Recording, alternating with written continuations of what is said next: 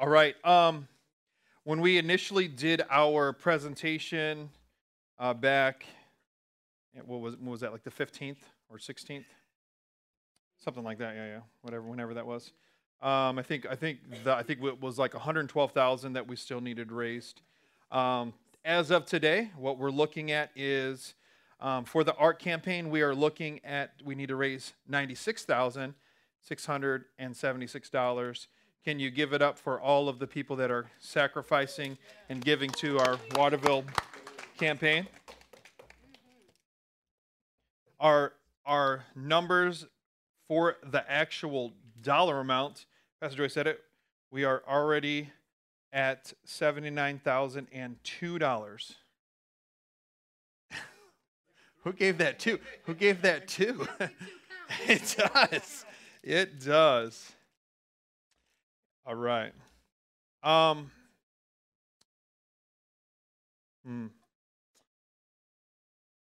Okay, I'm just going to go ahead and do this. I hate asking for money, and I hate doing that stuff.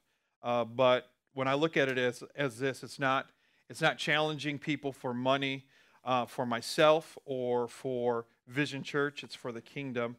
And I want to submit this to you. My wife and I we are givers. We give financially. We tithe. We give above our tithe. We give to missions. We don't ask anybody to do anything that we don't do ourselves.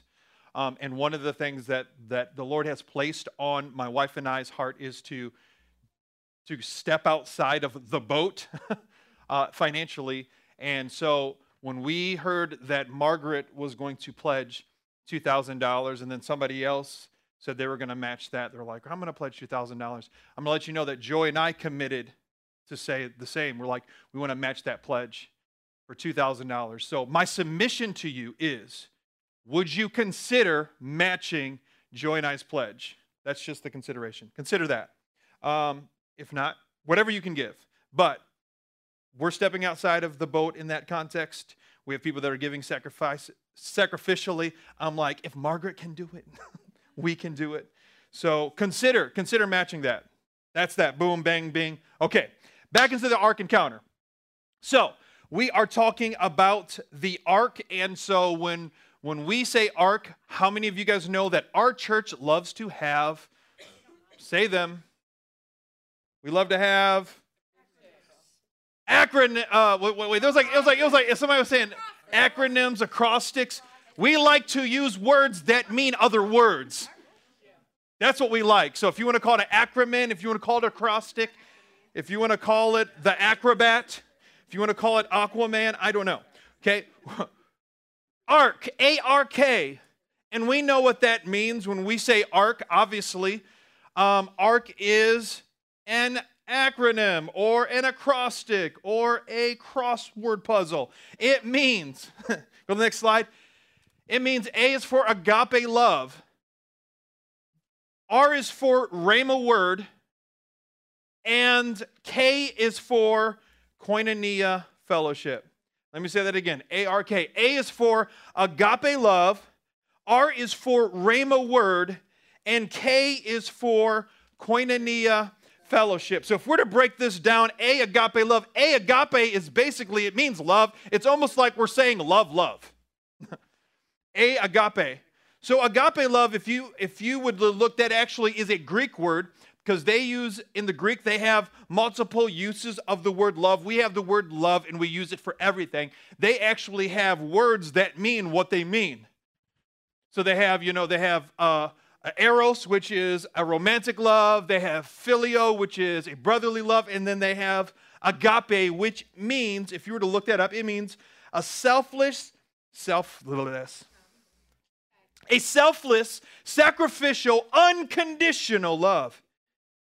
Right? It persists no matter what. So when you're reading the scriptures and it says, God so loved the world that he gave, it's God agape the world. Right? No greater love than this, than a man lays down his life for his friends. Right? No agape that a man lays down. While we were, Christ showed his love for us in this. While we were yet sinners, Christ died for us. Right? It's Christ agape. It's unconditional. It's sacrificial. It's selfless. And the Lord has called us not only to receive that type of love from him, but also to learn how to give that type of love to others. Agape. We want to be a church that walks in and shares agape love. Number 2, rhema word. Rhema actually means utterance. It means to speak. It's a Greek word. And when we're talking about a rhema word, what we're talking about is we're talking about God communicating personally to us through the Spirit. That's what it is. So you have the Logos, which is the written Bible that's sitting on your laps or you pulled up in your tablet or your phone right now. That is the Logos. It's the written word, right? Right now what you're hearing me speak is utterance.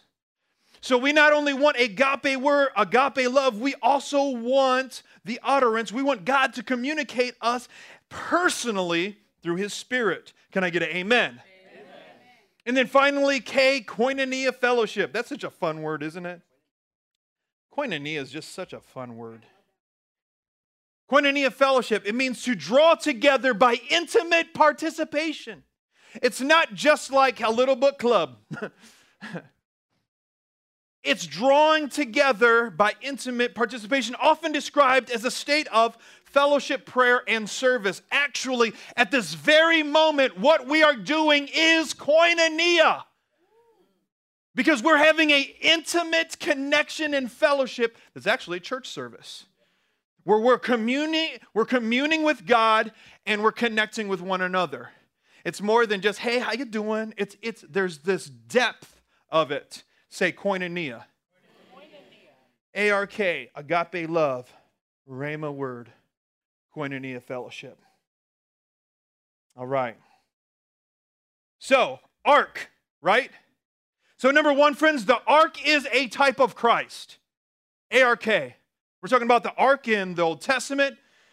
In Genesis, when God told Noah to build an ark, that ark is a type of Christ. Friends, in Genesis, the ark was a tool, it was a vehicle, it was a thing that was used to bring salvation. Jesus is the ark. Look at your neighbor, say, Jesus is the ark. Look to your other neighbor, say, Jesus is the ark. Look behind you, say, Jesus is the ark. Look under you, say, Jesus is the ark. Look up to the sky, say, Jesus is the ark. Jesus is the ark, right? Jesus is the tool, the vehicle, the thing, the person that God used for salvation. Jesus is the ark. Friends, get on board with Jesus today. All aboard, come on, get on. Let's go. He's calling us all on a ride with him throughout this life. I'm telling you, 25 years ago, when he said all aboard, I jumped on that boat and I haven't gotten off since. How many of us can say, I jumped on that boat 40 years ago? I jumped on that boat 10 years ago. I jumped on that boat 6 months ago. You got on the ship, come on. You realize that Jesus was the only way and you gave yourself to him. It's beautiful. He said, I am the door. He said, I am the gate. He said, I am the way. Salvation is found in no one else. We used to say this all the time. If there were multiple ways to heaven, then why did Christ die such a gruesome, horrifying, horrific death? If every road made it to heaven, then Jesus died for nothing. Right? I mean, just clearly God uses physical things in the physical to that represents, it kind of gives explanation to the Spirit. That would be like saying every road on this planet leads to Toledo. No, it doesn't. It leads away from Toledo. We're like, the only reason people come to Toledo is to go to Cedar Point. They drive through. The only reason people come to Toledo is to go to Detroit or to go to Chicago or to go to Cleveland, right? We're a drive-through city. I love our mid-sized drive-through city. I'm not complaining about it one bit because we don't have to wait 2 and 3 hours in traffic. Praise God. You can pretty much get around our city in about, anywhere in our city in 30 minutes, 45 minutes, if there is traffic. But this is the thing, friends. Okay, salvation is found in no one else. It's interesting that a boat is designed to keep us above water. Isn't that interesting? It's interesting that a boat is designed to keep us above water, and yet Jesus walked on the water. And then Jesus pulled Peter out of the water. Not only did Jesus walk on water, not only did Jesus pull Peter out of the water, Jesus conquered the water. He conquered death, he conquered judgment, he conquered the grave, and he conquered water. Anything that you put under your feet, you conquer. And Jesus showed he conquered the water. Why? What did the water represent? The water represented judgment. And Jesus put it under his foot. Because he is the boat. He is the ark. He didn't sink. He didn't just float. How many of you guys know how to float? Right? Have you ever taken swimming lessons, and if you're out there and there's nothing left, they teach you how to just rest in the water and you just try to keep your above ahead? Right? Some people it's very natural. Some people we sink. I'm one of those, like, it's just never, I can swim, but man, I have to move my body for some reason. I don't like to stay above water. But Jesus didn't just float. He walked on the water. He conquered it. So friends, number one, the ark is a type of Christ. And so this is the thing. Go to the next slide real quick before we go to the next point. Not only is he a type of Christ, he is the ark, right? A-R-K, right? Christ is agape love. God isn't love. He is love. Christ is the Rhema word. He is the Word. The Word was with God. The Word was God. Right? Christ is koinonia fellowship. He's the reason why we gather together. He's the reason why, right? Christ is all of these things. He's not only the ark. He is every single one of these acronyms or cross sticks or crossword puzzles. He is every single one of these things. Can I get an amen? Amen. Friends, not only number one is the archetype of Christ, number two, Noah is a type of Christ. Noah is a type of Christ. Check this out. This is what's so cool. You guys ready? Ready for a little Bible lesson? Yep. This is so fun. I love it. In Genesis chapter 5, verse 29, in the Amplified, when Noah was born, this is what they named him. They named him Noah. His name, okay, verse 29, he named him Noah, saying, this one shall bring us, say this word with me, rest. Okay, I'll give you a chance to say it again. He named him Noah, saying, this one shall bring us rest and comfort from our work and from the dreadful toil of our hands because of the ground which the Lord cursed. His name means rest. That's very interesting. Because in Matthew chapter 11, verse 29, Jesus, when he's speaking and he's preaching and he's declaring who he is, he says, come to me, all you who labor and are heavy laden, for I will give you rest. They named Noah rest, and Christ said, I am rest. Say this with me. Say, Noah is a type of Christ. Noah is a type of Christ. And this is what's so amazing. Not only does Noah mean rest, Noah also means resting place. Friends, not only is Christ rest, not only will he give us peace, but friends, we can rest in him. We're called to rest in Christ. We're called to be in him. Amen? Come to me and I will give you rest. More interesting facts on this. Friends, Noah is the first preacher of righteousness. Who preached righteousness? Jesus. Noah's the very first preacher of righteousness. In 2 Peter chapter 2, verse 5, this is about to be the fastest message you ever heard because I literally am on page 2 already. We're just going after it. 2 Peter, I was taught, don't preach long, preach strong. 2 Peter chapter 2, verse 5, it says, if he did not spare the ancient world when he brought the flood on the ungodly people, but protected Noah, a preacher of righteousness, and 7 others. The scripture calls Noah a preacher of righteousness. Now it's interesting because when you actually go back to Genesis, it doesn't say that in Genesis. But God brought revelation, obviously, to the New Testament believers to understand that while he was building this ark, he was preaching a message. While he was building this salvation, he was preaching the gospel. That something was coming, judgment was coming, and this is the only way to be saved. Do you not think, I mean, we've saw some of the iterations. Do you not think that they thought he was out of his mind? Do you not think that they thought, what is this man doing? What is this big, ginormous, gargantuan, behemoth thing that is in front of us? They didn't even know what it was. There was no such thing as a ship back then. He was building the first ship. Not just a little boat, not just a little canoe, right? Not just a little log you can float on. I mean, that thing is ginormous. I've never been to the Ark Encounter, but I heard that thing is ginormous. Okay?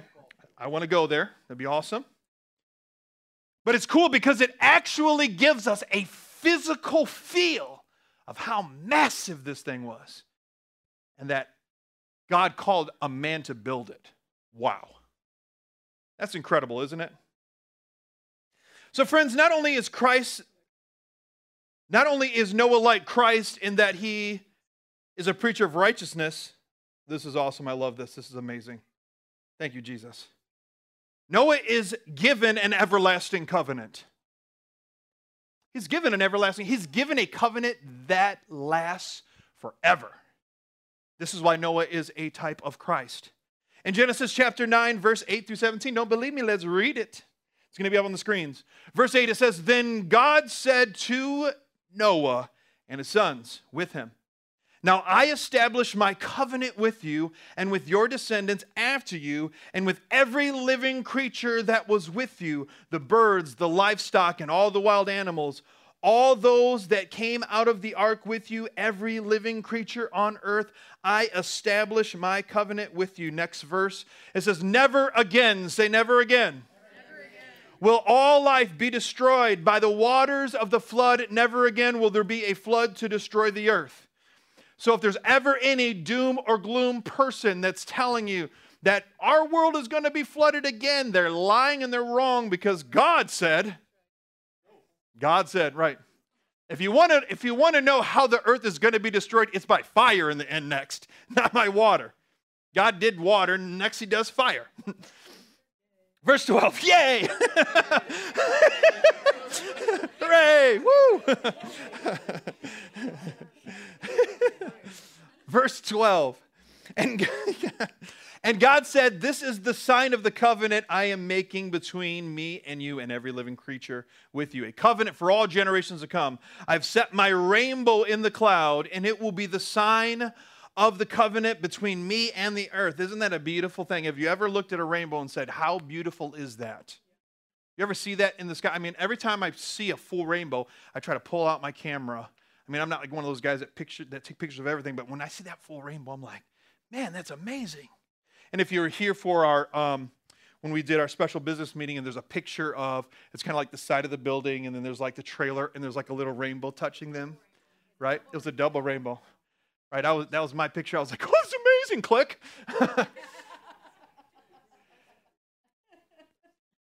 Verse 13, it says, I have set my rainbow in the clouds, and it will be the sign of the covenant between me and the earth. Whenever I bring clouds over the earth and the rainbow appears in the clouds, I will remember my covenant between me and you and all living creatures of every kind. Never again will the waters become a flood to destroy all life. Here we go, verse 16. This is what he says. This is where he says it. He says, whenever the rainbow appears in the clouds, I will see it and remember the everlasting covenant.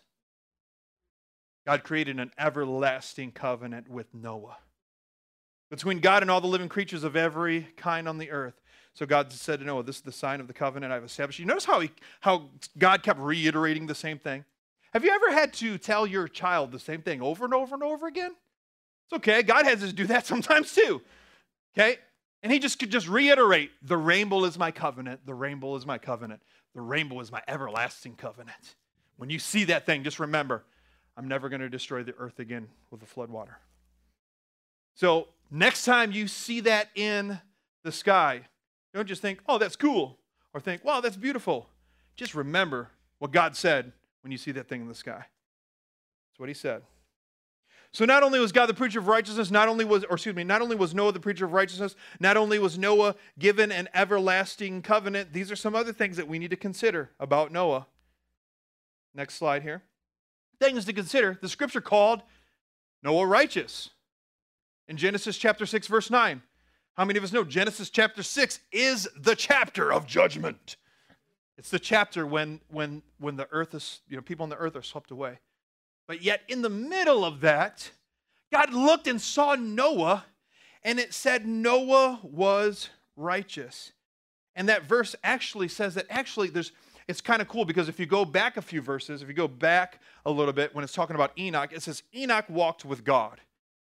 Do you know that the scripture also says that Noah walked with God? Isn't that amazing? Called him righteous, meaning said he was blameless in his generation. And Noah walked with God. And this is the thing, this is what's so crazy. Evil was so bad. It was so bad. Okay, we don't even know what kind of, we look at, maybe sex trafficking, and we look at, like maybe the Taliban, and we look at bombers and people who kill people. We're like, oh, that's evil, that's bad. And there's a lot of that stuff that's going on in our world. But the Bible says during that time, think of this. It says every inclination of man's heart was on evil all the time. We haven't even seen anything like that. We don't even know what that looks like. We look at that and we're like, man, isn't that harsh, God? Isn't that harsh that you would do that? But we don't understand how desperately wicked our world was at that time. I mean, if God will wipe out complete people groups like the Amalekites and the Hittites and all these people, and these people sacrificed their kids to the foreign gods, what did this look like? We don't know. All I know is God gave us just a glimpse by saying every thought of man's, every thought was always evil all the time. That's terrible. It's crazy. And out of all that, there was one man who walked with God and was righteous. That's wild. Could you imagine living in a world like that? Right? I mean, even like this, even right now, I would say, we have people in this room that have good hearts, good intention, that are doing good works, right? And it's a small handful. Okay, now multiply that times million, because there's millions of them still in the world. Minus all of them people, and all the people that are mid, and the most, and the people that are the most evil people, imagine them being the ones running this earth. How do you explain mid for those who... Do I really need to explain what mid is? Okay. We're going to teach all the older people through a younger person. Please, somebody explain to us all what is mid. It's like being a punk or Kara. Jeremy said it's like being a punk. That's what he said. What is mid? What's mid, Harley Quinn? You don't know the definition?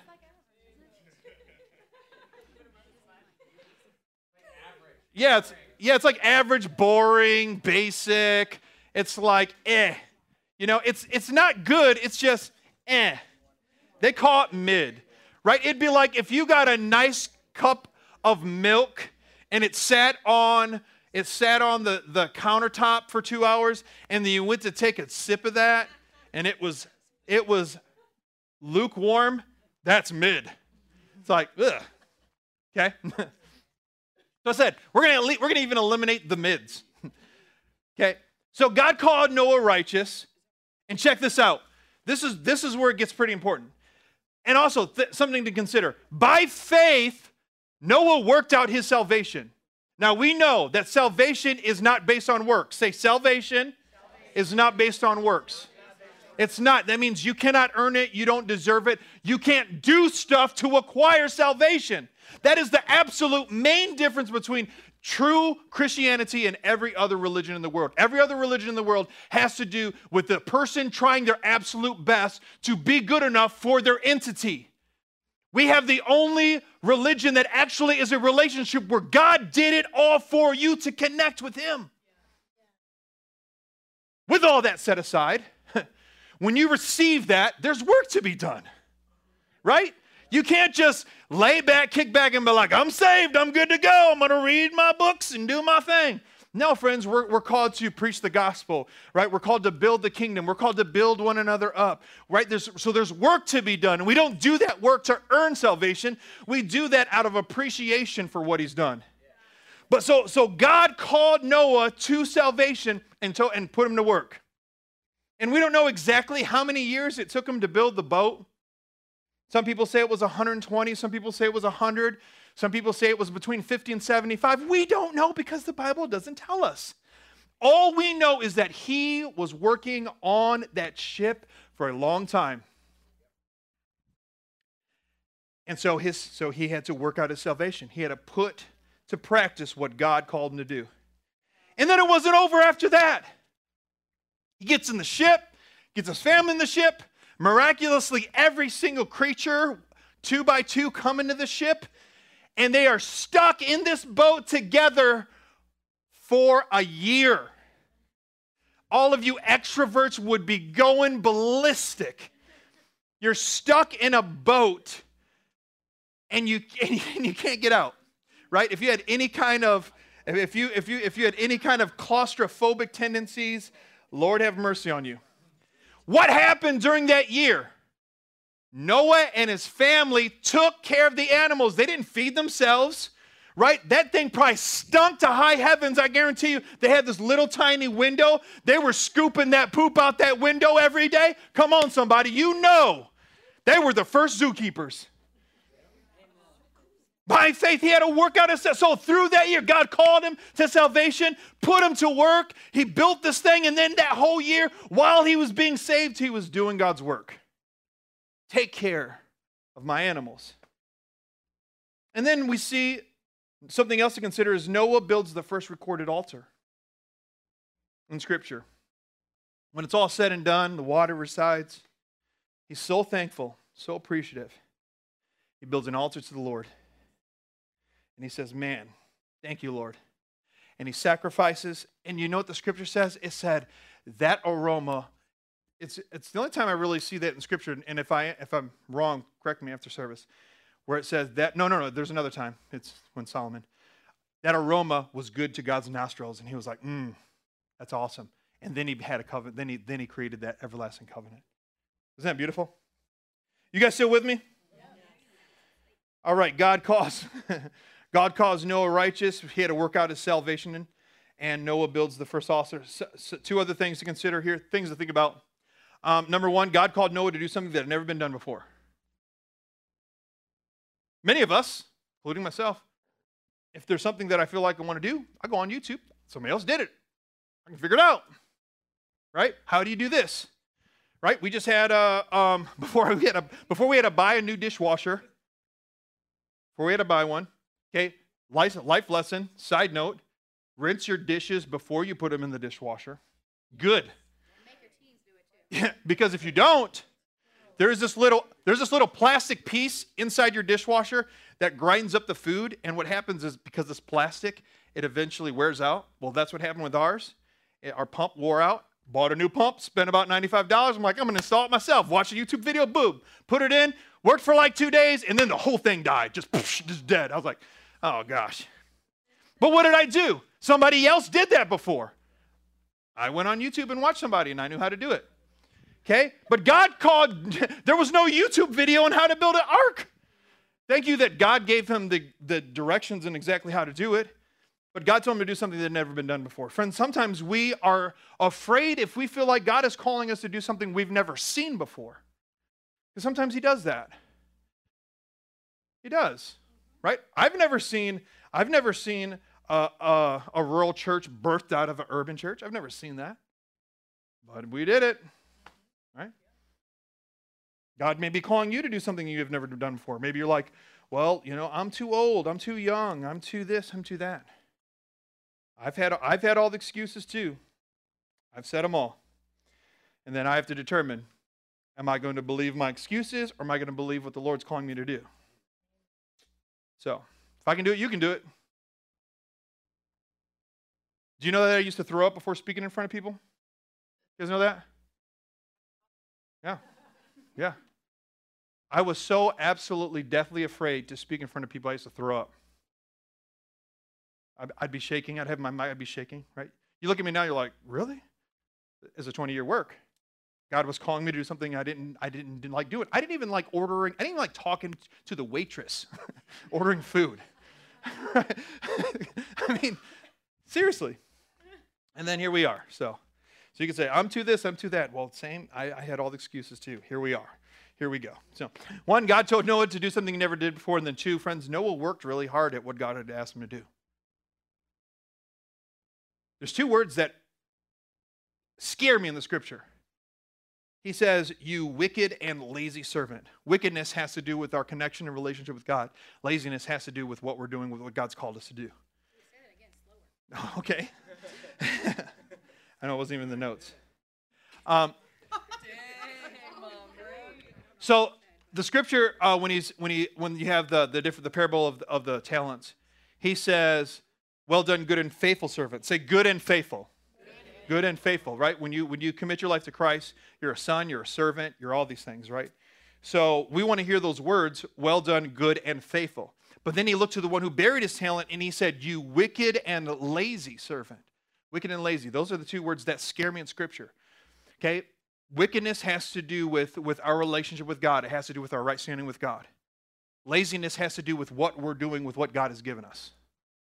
And so wickedness is that. Laziness is what we're doing. So those words scare me. Those are the words I don't want to hear. I don't want to hear wicked and lazy. I want to hear good and faithful. And so Noah is an example to remind us Noah worked really hard at what God asked him to do. You guys with me? Okay, a few more here and then we're going to end here. So what does Jesus have to say about Noah? I got like 2 more scriptures and we're going to end here. What does Jesus have to say about Noah? Well, Jesus has something to say. It's actually kind of scary when he's talking about Noah, and it's found in Matthew chapter 24, verse 36 through 44. And in verse 36, is it up there? Cool, let's read it. It says, "But about the day or hour, no one knows." He's talking about when, because they said, when is the return of the Lord going to happen? When is God going to come back? When are all these things going to happen? He says, but no one knows. Check this out, friends. Not even the angels in heaven, nor the Son, but only the Father. Jesus is speaking this. This is very interesting to me. Anything like this is very interesting. Jesus is saying, right, and he's God.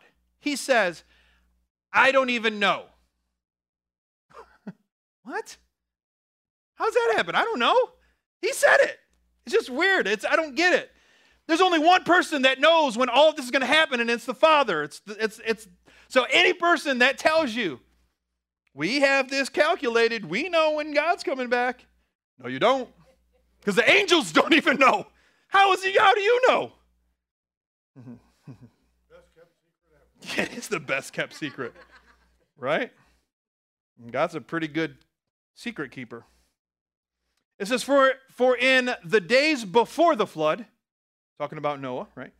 People were eating and drinking and marrying and giving in marriage up to the day Noah entered the ark. They knew nothing about what would happen until the flood came and took them all away. That is how it will be when the coming of the Son of Man. Next one here, verse 40. It says, 2 men will be in the field, one will be taken, one will be left. 2 women will be grinding at the hand mill, one will be taken, one will be left. 2 men will be eating wings at Jed's. One will be taken, one will get left.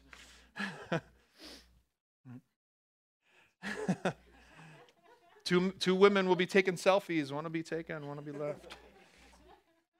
Therefore, keep watch, because you do not know on what day your Lord will come. Watch and pray, amen. Verse 43.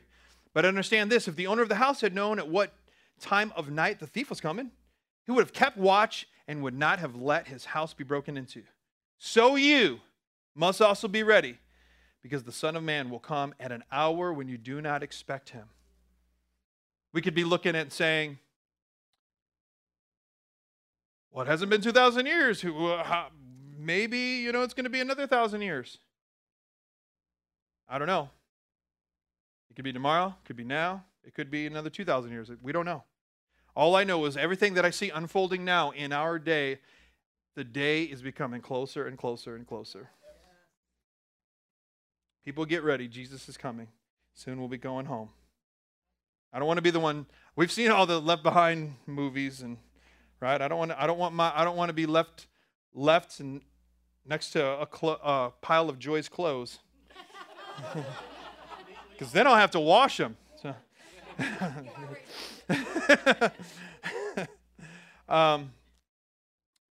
Last verse, and then we're going to end here.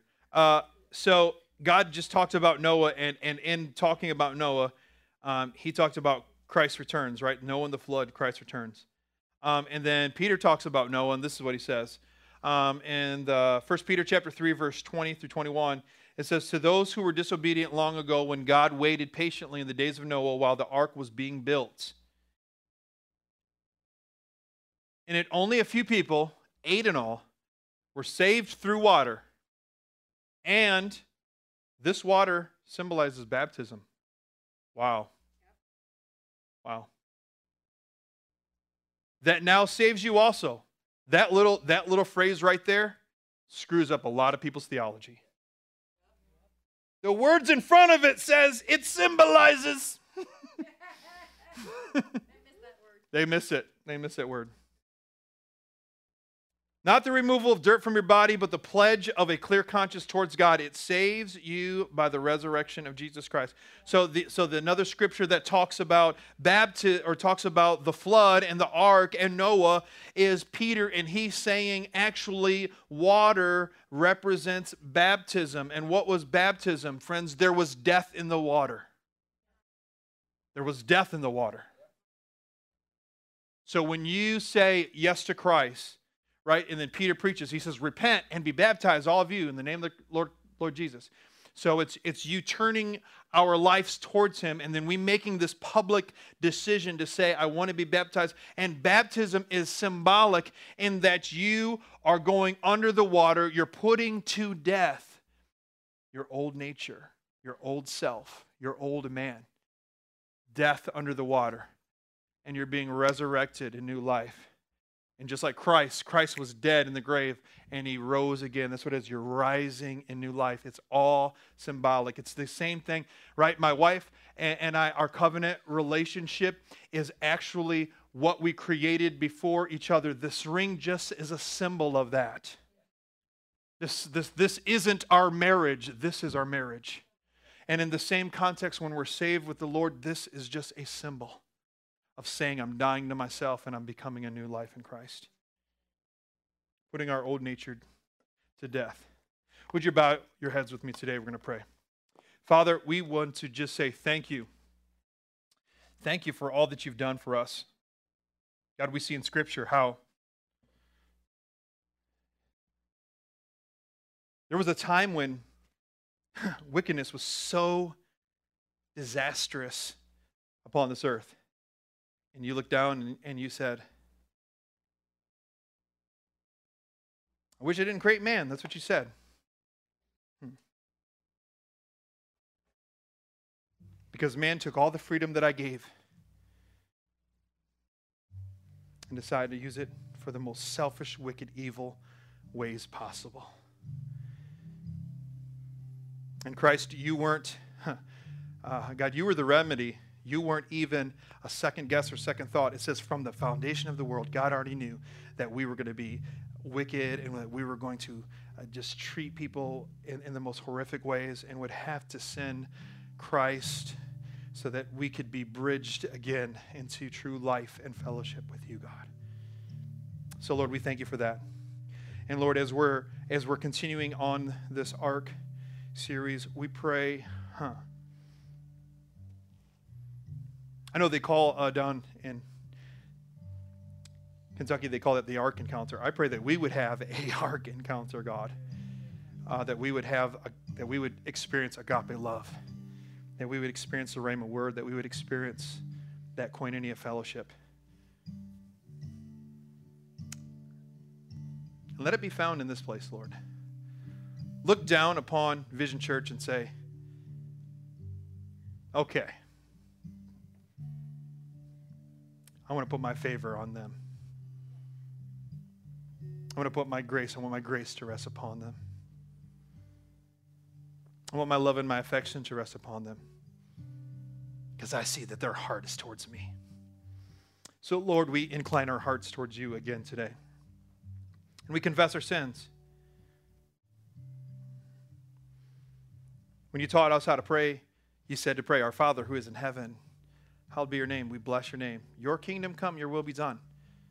That's my prayer over myself. That's my prayer over everyone in this room. Your kingdom come, your will be done. God, give us this day our daily bread, Lord. Thank you. Thank you for your daily provisions. Thank you for all the provisions that we need emotionally. Thank you for all the provisions that we need physically. Thank you for all the provisions we need mentally. Thank you. That's daily bread. That's spiritual nourishment, that intellectual nourishment, that emotional nourishment, that spiritual nourishment, that daily bread with you, Lord. And forgive us our sins. Wash them clean. Your word says in the book of Psalms that as far as the east is from the west, he has removed our transgressions from us. God, would you wash us? You don't just remove them, you wash us. Forgive us of our sins, God, as we forgive those who sin against us. If we have ill feelings, ill will, hurt, pain, unforgiveness towards somebody, I pray that you would remind us of that pain. You would remind us of that resentment. You would remind us of that unforgiveness. And because you're doing that, we will take steps towards making that right, God. Today. Doesn't have to happen right now, but Lord, let us see that thing and let us walk towards that forgiveness. That may be a process. That could be maybe them just saying, I forgive them right now, and boom, it left. It leaves. Or maybe it's a process of them releasing what that person did or said. Forgive us our sins as we forgive those who sin against us. You've forgiven us. God, lead us not into temptation. Deliver us from evil. Deliver us from the evil one, Lord. Deliver us. Deliver us from bondage. Yours is the kingdom, the power, and the glory forever and ever and ever and ever. Everlasting covenant you've made with us. Jesus. And may the Lord bless you and keep you, friends. May the Lord's face shine upon you. May the Lord be gracious unto you. May the Lord turn his face towards you, and may he give you peace. In Jesus' mighty name, amen, amen, amen, amen, amen, amen.